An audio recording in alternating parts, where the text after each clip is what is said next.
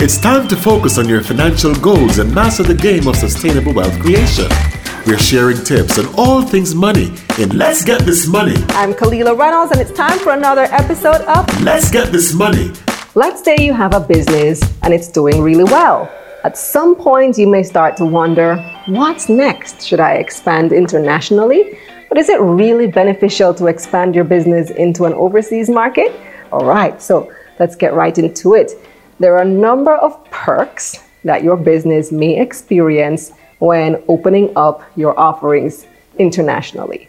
In this episode, we'll focus more on the development of products and goods. So here are 5 key benefits of expanding abroad.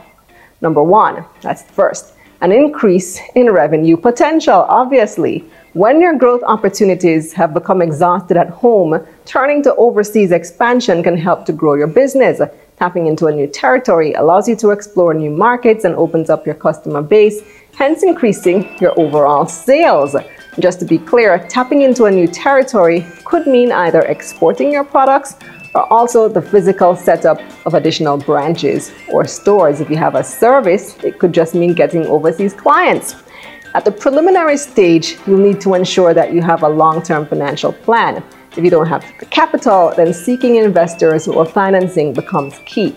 If you want to expand internationally, you need to be in it for the long haul. Now let's look at a second benefit, diversification.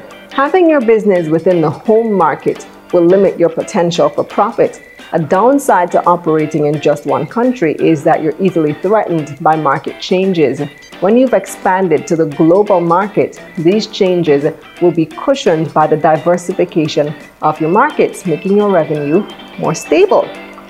Now, it may also be that your current market is saturated, meaning that there are many competitors offering the same or similar goods or services as you do within the same territory.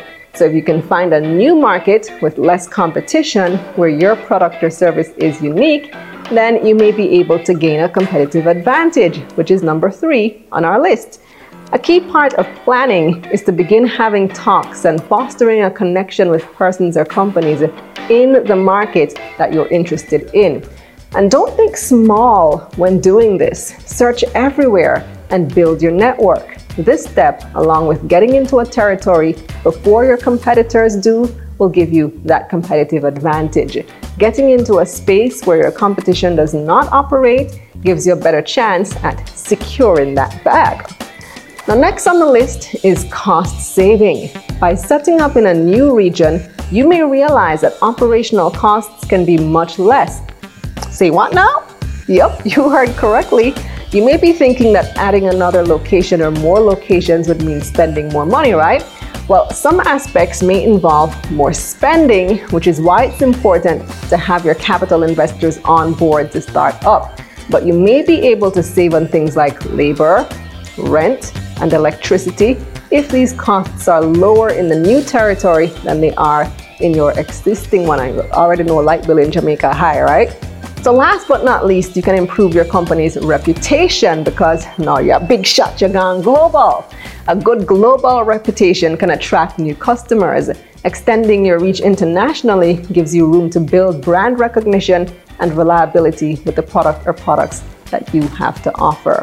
So expanding your business overseas takes a lot of calculated risks, but as long as you do the background work, the benefits are yours for the taking. That's it for this episode of Let's Get This Money. Let's Get This Money, Wednesdays and Thursdays at 7:30 a.m. on Cool 97 FM.